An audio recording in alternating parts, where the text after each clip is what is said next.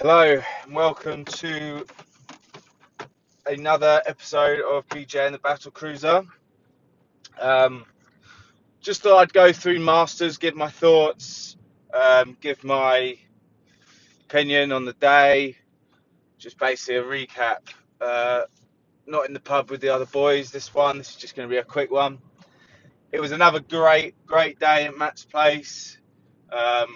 33 degrees heat, it was a fucking test. You know, every time we seem to go there, we seem to get a scorching day, which, you know, just makes a hard golf course even harder. It was difficult. It was just a great day, really. Mike Arnott again was clutch down the stretch, so he's gone back to back majors. Massive achievement. You know, only I think three people have done that in terms of win back-to-back majors. Craig O'Shea in 2014 won TPC and the BJ Match Play that we used to call it then, and Dan Flint 2015 won the TPC followed by the Masters. So, you know, Mike becomes only the second person to win the TPC followed by the Masters in his current format.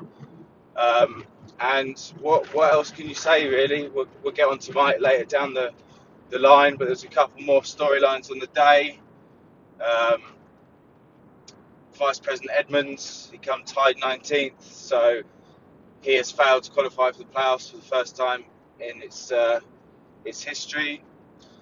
Paul Bennett, my dad, was carted off after the 11th hole on a medical buggy due to heat exhaustion. You know, I think it's got to be worrying for him now. 64. Can he still do it? It's major championship golf, and he has to really ask himself some hard questions. You know, does he still have it in the tank? You know, he completed 11 holes. It was hard work, don't get me wrong, but I'm not sure where he goes from here. You know, 2017, my daddy had a great year. He won twice. He challenged in every major, it seemed, and ever since then, he's kind of, you know, he's just not been able to compete or challenge really. He had a run at 2018 TPC where he famously 10 putted on the last. So it'd be interesting to see where he goes from here. We wish him luck, of course, but you know he's getting on now. More storylines of the day. Harry Cripps with a solid fourth place finish, his best in his early career. I don't think anyone really thought Harry could compete so early on, so congrats to him. You know, he was up there for a majority of the day, and then Mike Arnott just took over with his pedigree and his class towards the end of the day. It was just a great performance. Matt Jones, another notable top five, a sneaky backdoor top five at his place, which of course you just love to see. You know, the wait goes on for Jones to win at his place. Just a great consistent performer of our life and our lifetime. Another top five. Tom Biffin, you know, he never really seemed like he was in it. I think he was on 37 points with 1 hole to go. He knew he needed to par it to tie Jack Fuel's clubhouse lead of 39 points, and he did it. So you have to say congrats to him. Tom Biffin, most top fives in BGA Tour history. He just chalks them up, really. It was just a great performance. Where does he go from here? I'm not sure, really. You know, he needed the Masters for the Grand Slam, and he just couldn't quite get it. I think he will win it. Obviously, 1 year he's too good, but not this year.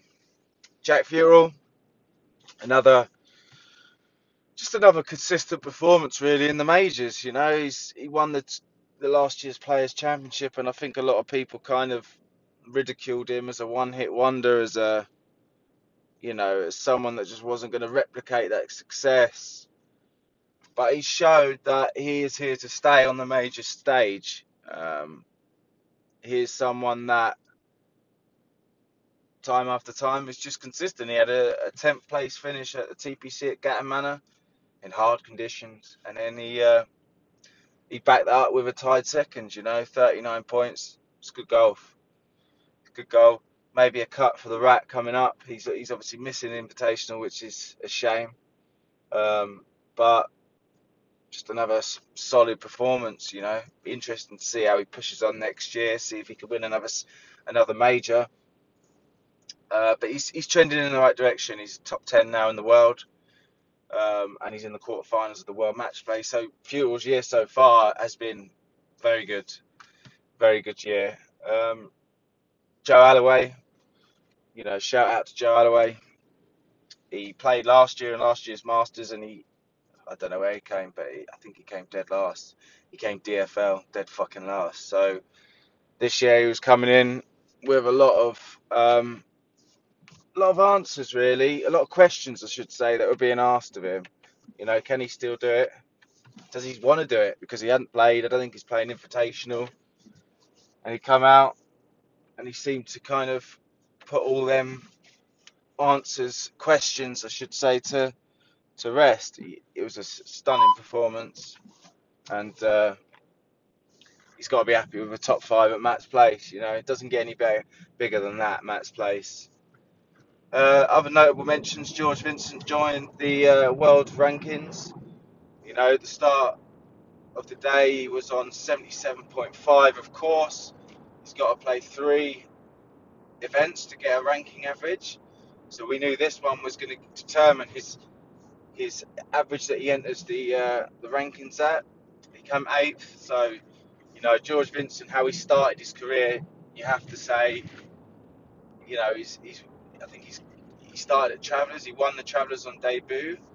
He then went to TPC and came tied 3rd, and now he's at a tied 8th. So, he enters the rankings at number 2. You have to say George Vincent is now a big name player. He's one of the ones that he's won a BJ Tour title. He'll be looking to push on and win a major. I think that's the next step in George's BJ career. Takes it very seriously. He seems to get it. He loves it. Puts his wins in his Twitter bio, so he means business. He's someone that in the next few years is going to pop up, and I wouldn't be surprised if he went to Purbeck and he won. I think on his handicap of 20 now, he's dangerous. So one to look out for. But another good showing from George in the BGA. Respect to him. Charlie Pierce with another top 10. Charlie Pierce is chalking out just consistent top 10s. Top 10 after top 10. He's just consistent. He came close at last year's Invitational. I think he came tied 2nd. He nearly won. I think he had the front 9 lead. He's just a consistent player. He really is. I really do think he'll win a major. I really do.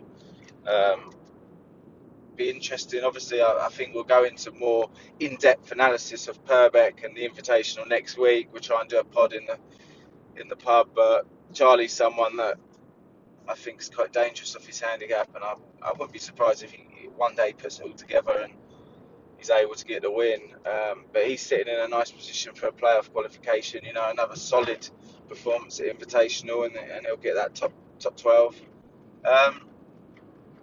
Another honourable shout out, Chris Rooney had another top 15. He came T15. Rooney he's no frills, no gimmicks.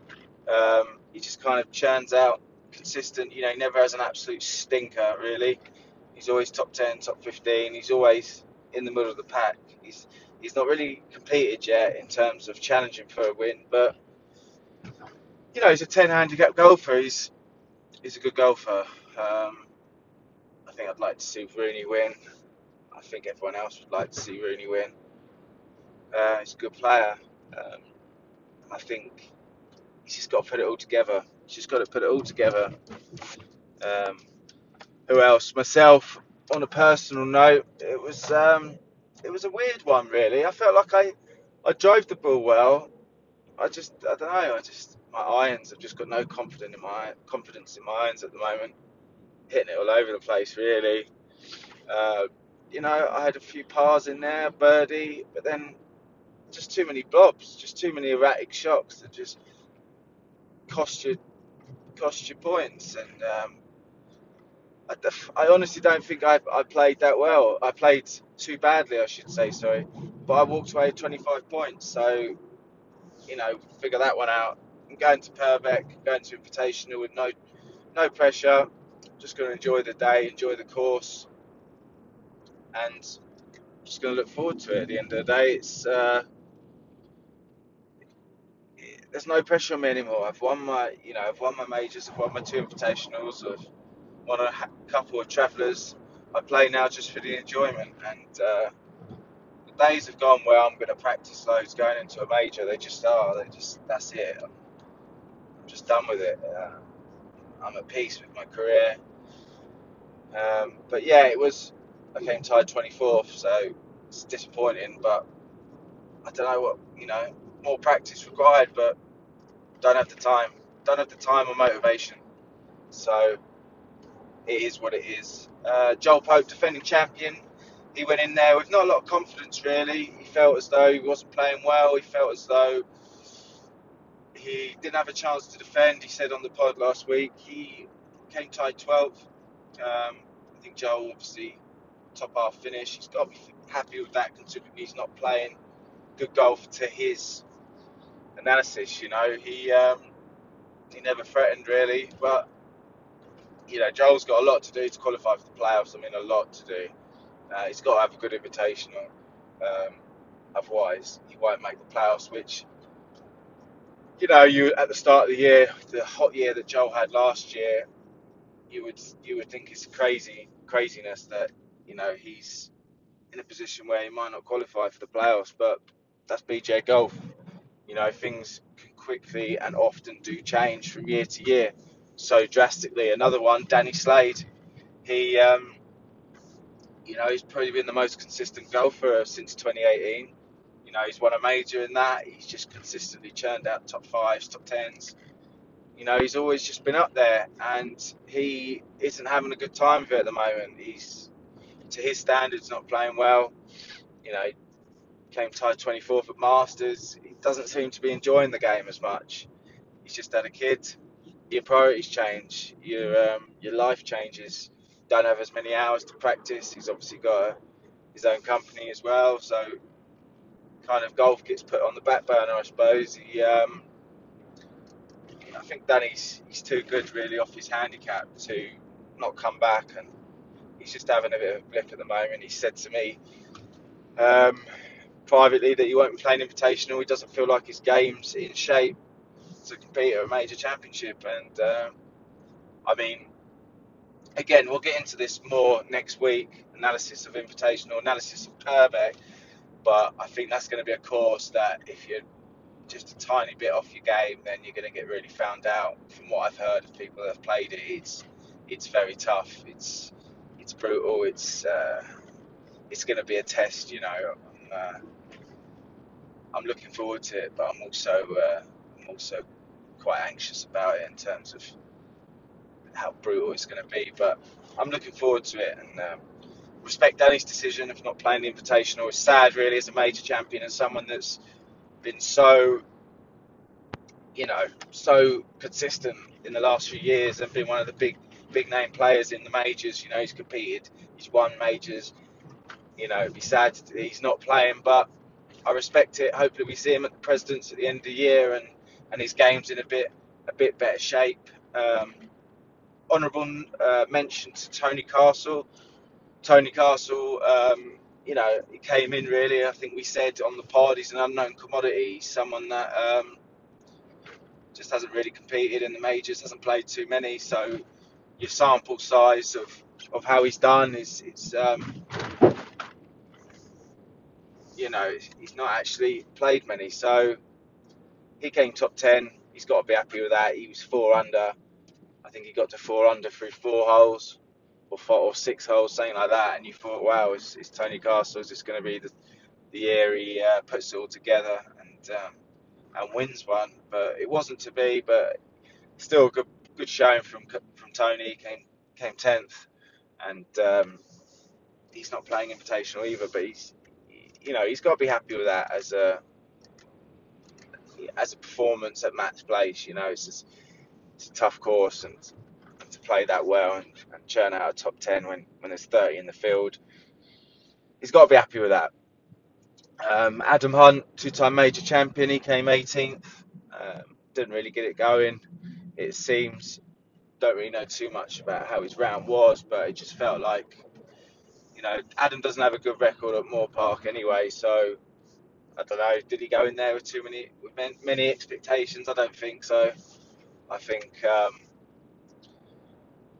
think he's in the quarterfinals of the World Match Play. I've spoken to Adam. I think that's kind of his focus now. He's got Joel to get through in the quarterfinals, and he's got a good chance of beating Joel at the moment. I don't think Joel's playing his best golf, so he's got a serious chance there of making the semi-finals. And I think if you said to Adam at the start of the year you'd make the semi-finals of the World Match Play, he'd consider that a good tournament, a good year. So Jack Weeks again tied 19th. He's kind of been quiet in the majors ever since 2018 TPC, which he kind of we all know what happened. He put a few balls in the water when he had a big lead coming down 18, and he missed out on a three-time back-to-back win at TPC. He's not really been the same golfer. He's been inconsistent. He's struggled. He's found it tough. It's hard to be consistently good.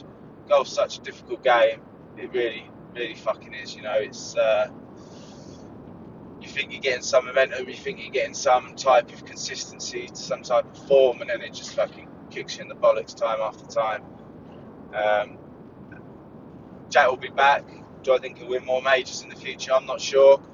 The tour's so deep now, the field, it's difficult, But he's a three-time major champion for a reason.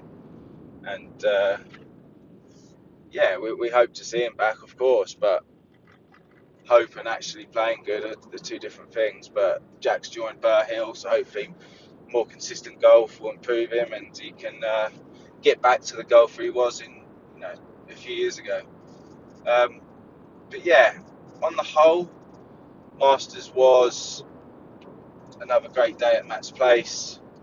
Weather was great, albeit a bit too hot maybe, but this Matt's Place is a test. It's major championship golf. Really, really excited now for the Invitational. I've been looking forward to this one for seems like fucking years. We booked it at the start of last year, and then obviously with coronavirus and all that shit, it got moved, and at one point it looked like we might not even get it played this year. We might not get any majors in. It's when we're finally at Isle of Purbeck next Friday, and we're on that first tee, and you've just got the atmosphere of a PGA Major Championship. I'll be so happy because it's been my dream really to play the Invitational at it's not actually classified as a links, but to play it like a seaside course, it's been my dream for years, and to see it finally within touching distance, we're 10 days out now. It's very exciting. I'm hoping to get together with Jack and Joel next week, do another pod in the pub. They're obviously a bit more fun, a bit more silly than me just sitting here telling you my thoughts, but thought I'd do a quick recap of the Masters. Another great day. Thanks to Matt for having us. I know every year he shits himself. When I turned up on the first tee, he was noticeably anxious, and I don't blame him really, having 30 of your mates, and most of them were just complete hooligans at your exclusive posh club. It's nerve-wracking, but he's done it 3 years on the trot now, and that shows you what a nice bloke he is. He lets us into his place of work and trusts us, and 3 years on the bounce now, we've had great years, so we're looking to keep going back there and enjoying it for as long as he's there, but like I said, I'm hoping to get together with Jack and Joel next week, do a proper podcast, but on the Invitational, because that's going to be the biggest biggest event we've done in our history. So we're looking forward to it, and we're ready, and everything is in place. And thanks for listening to this, me ramble on, and I'll see you soon. Take it easy.